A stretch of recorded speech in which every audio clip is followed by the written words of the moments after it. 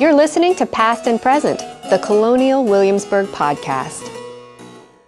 Hey, welcome to the podcast. I'm Harmony Hunter. Today is a special show for us as we're thinking about Memorial Day today and the lives and the sacrifices of soldiers from the Revolutionary War up to the present day.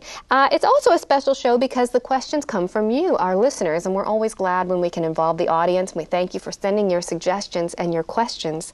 Our guest today is Nat Lasley, who portrays Lieutenant Colonel James Innes here in Colonial Williamsburg's historic area. And Nat will be talking to us in person as Colonel Innes in 1798, the last year of his life. So, Colonel Innes, Lieutenant Colonel Innes, thank you for being our guest today. It was my great pleasure to be here, ma'am. Tell us a little bit about your life and your career. What was your role in the Revolutionary War and the political climate surrounding it? Well, I dare say the political climate, as you describe it, was one of great danger in the year 1775. Prior to the outbreak of the Troubles, I had led a life without any great consequence. My father, he was a fine priest of the Church of England. He raised me up in King and Queens County, passed away when I was 11 years old. Then I came to Williamsburg, and thanks to the beneficence of Mr. Edmund Pendleton, I was able to attend the College of William and Mary. And there I did matriculate for approximately 6 years. Afterwards, I stayed on as the chief usher of the college, where I did see to the good conduct of boys. And I say good conduct very lightly because, well, let's face it, the words good conduct and boys do not often coincide. However, when the trouble started, I began to do my duty as I saw fit. I felt my duty obliged me to take up arms with the new volunteer companies that were springing up all over the colony like daisies in those days. So I began humbly as a first sergeant of the artillery. Then, after Mr. Henry's great call to arm for our own defense in March of 1775, I was elected captain of my own company, the Williamsburg Volunteers. You mentioned that your father was a man of the cloth. Were you the first man in your family to take up a military career?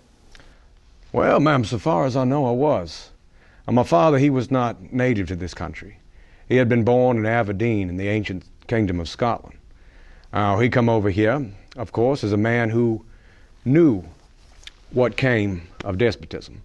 But my father had been in Scotland during the time of the Jacobite Rising in 1747. And he saw how the crown dealt with rebels. And my father, as a result, all his life was a true Whig. He supported a limited monarchy with the greatest powers within the state invested in its legislature, in the body that was chosen by the people. And he was always fearful of the abuse of the royal prerogative. So would you say your father gave you this strong sense of the importance of liberty? Yes, ma'am, I believe he did. One of my very last memories of father was at the breakfast table.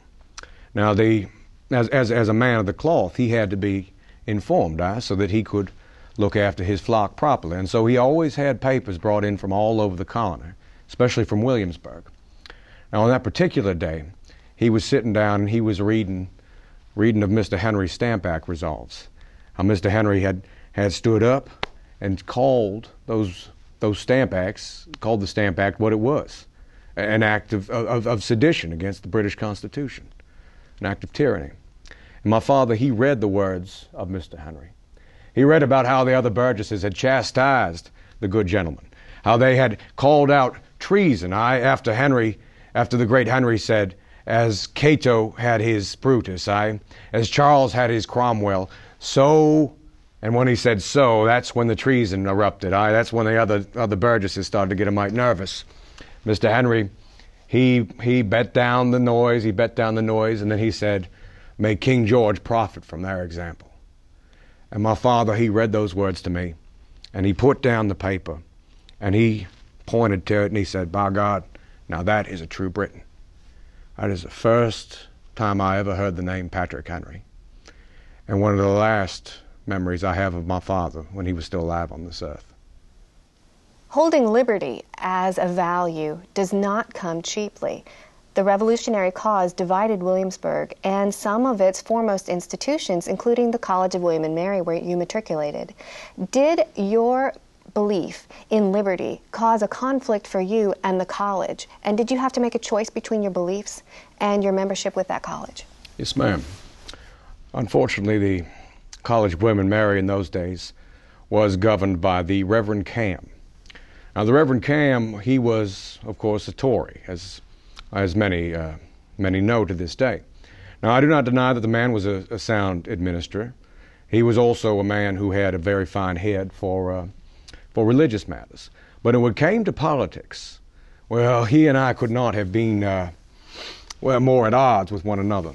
You see, he believed in all this nonsense, all this nonsense that the Tory party was spouting in those days about virtual representation.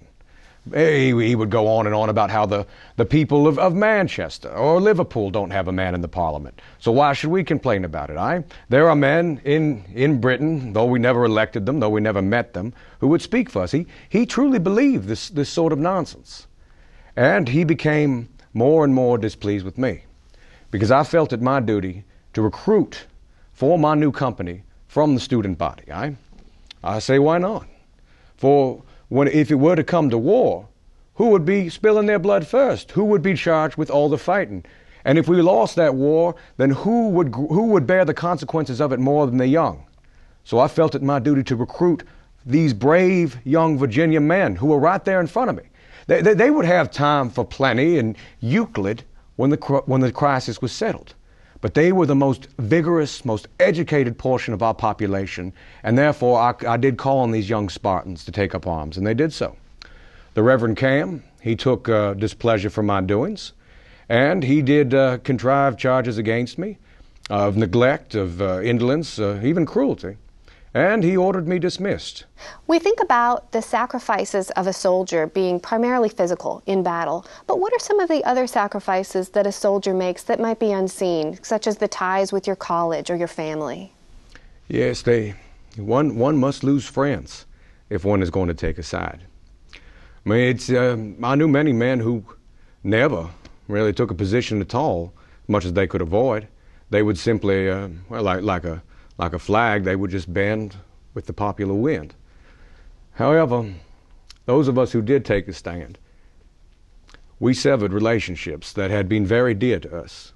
There was a man at the college, the Reverend Guatkin. Now, after my pa went to God, he was like a father to me, and he showed me much kindness, and he taught me much about the world.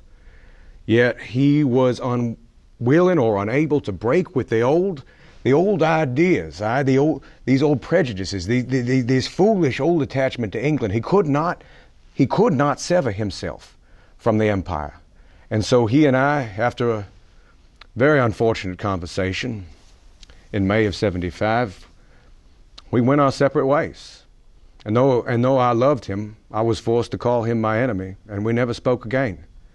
Now, my sacrifice is minuscule compared to that of Mr. Edmund Randolph, our first free Attorney General.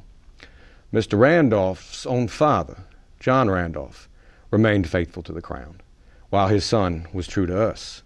And they endured a separation so irrevocable that they never saw each other again, that they never spoke again. So I say that the price of liberty is great, for it does separate fathers from sons. It does turn brothers against brothers. It surely did in my day, as it doubtless will again in the future. But you cannot allow yourself to be bound to sentimentality.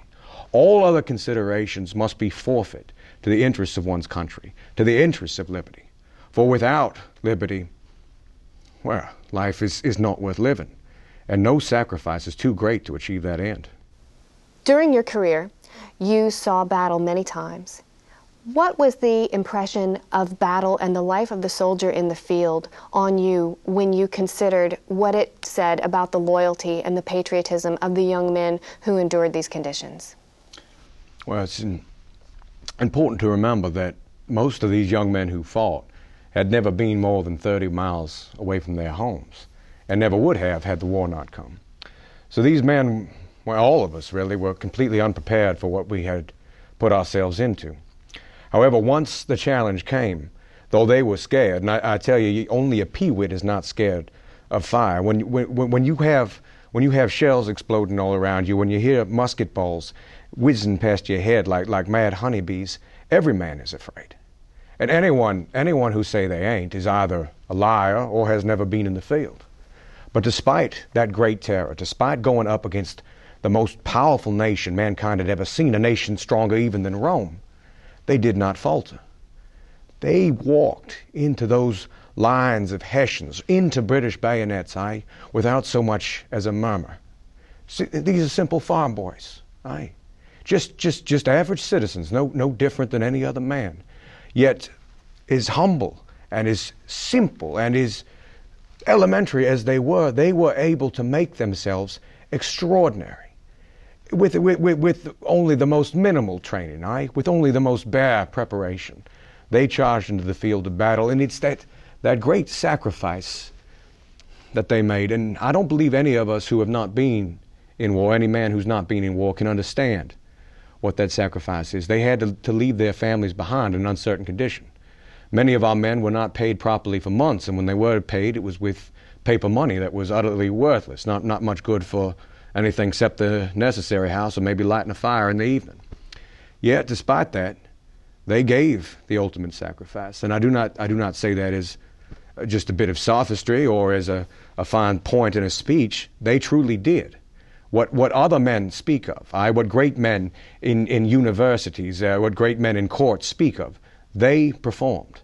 And we owe them, all those poor boys who fell and those who yet live, we owe them a debt that we can never repay.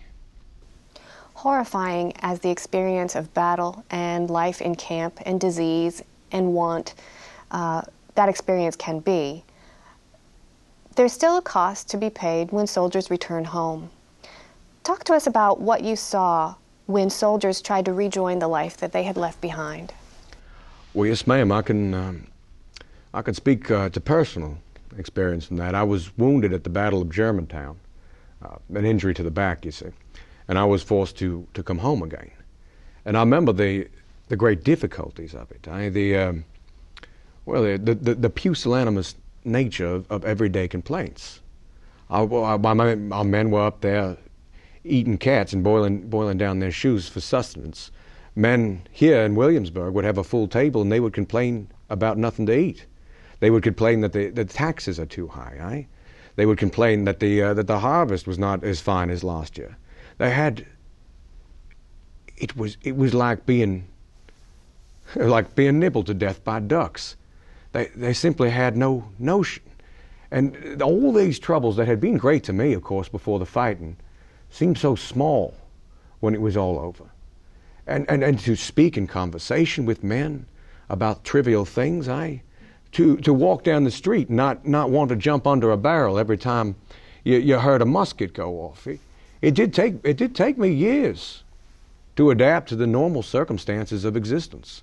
And I'm sure that my experience is no different than all the other thousands what came home. Many of them had it much worse than I, for I was a gentleman, which naturally carries certain advantages. But many of these men would come home, they were not able to spend the money that they had been given because the currency was worthless, nor were they able to settle the land that they were promised because there were delays. Congress promised much land without ever having it surveyed or designated. We were talking 100 acres a man in 77, yeah? But when it come time to give them out, well, the Congress never bothered to demarcate the land, so they didn't know rightly where they were to go. Many of them had to sell off their land bounties for worthless certificates at half the price, to speculators. Many others ended their lives in the bottle, Some even took to suicide. But the great majority were able to adapt. And I'm pleased now that we have a generation who knows what war is, who knows that what they did was necessary, but also knows the cost and will not be too eager to put us in another one.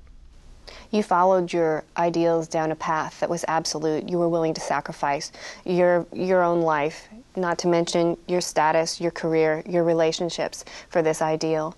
What do you hope that your legacy will be? What do you hope that this war will accomplish for the country? Well, I pray that this confederation that we bought with so much blood will endure. This experiment of ours, if you had, there were many of the Reverend Cam, amongst others, who thought we were mad. The idea of forming a republic on the scale of a continent had not been done since the time of ancient Rome.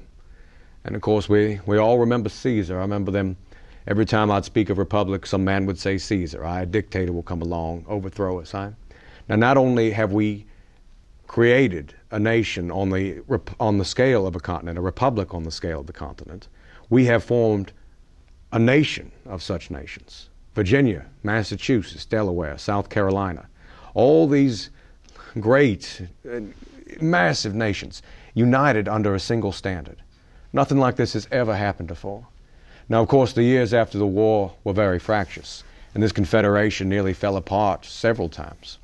But through the genius of the great James Madison, a young man I had the honor to go to school with as a lad, and through the leadership of President Washington, we have been able to form a constitution that will lead to a lasting and binding union between these states. Now, we must honor the greater good. We must abandon our attachments to our particular nations. I don't say that we give up loving Virginia or being Virginians, but we must understand that the title of American is first, that without each other we are insignificant. We can only succeed together, and if we allow ourselves to be divided, if we allow this great experiment to fail, then we shall simply repeat the bloody history of Europe right here in North America. But if we succeed, then there is no limit to what we can accomplish. I look at these new states being formed now, Ohio and Kentucky. I can envision this pattern growing, this great expansion of free nations, of free people, one day stretching northward all the way up to Hudson's Bay, southward down to Florida, and perhaps westward out to the Californias. This fire that we have lit may well blaze across the entirety of the continent if we are wise enough to keep out of the foolish entanglements and quarrels of old Europe, and if we are wise enough to not repeat the folly of so many nations and turn upon ourselves.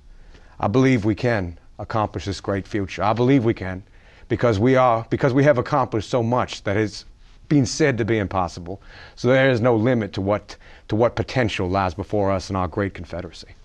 Lieutenant Colonel James Innes, thank you so much for being our guest today, and thank you for your service. I'm your humble servant, ma'am. May God bless you.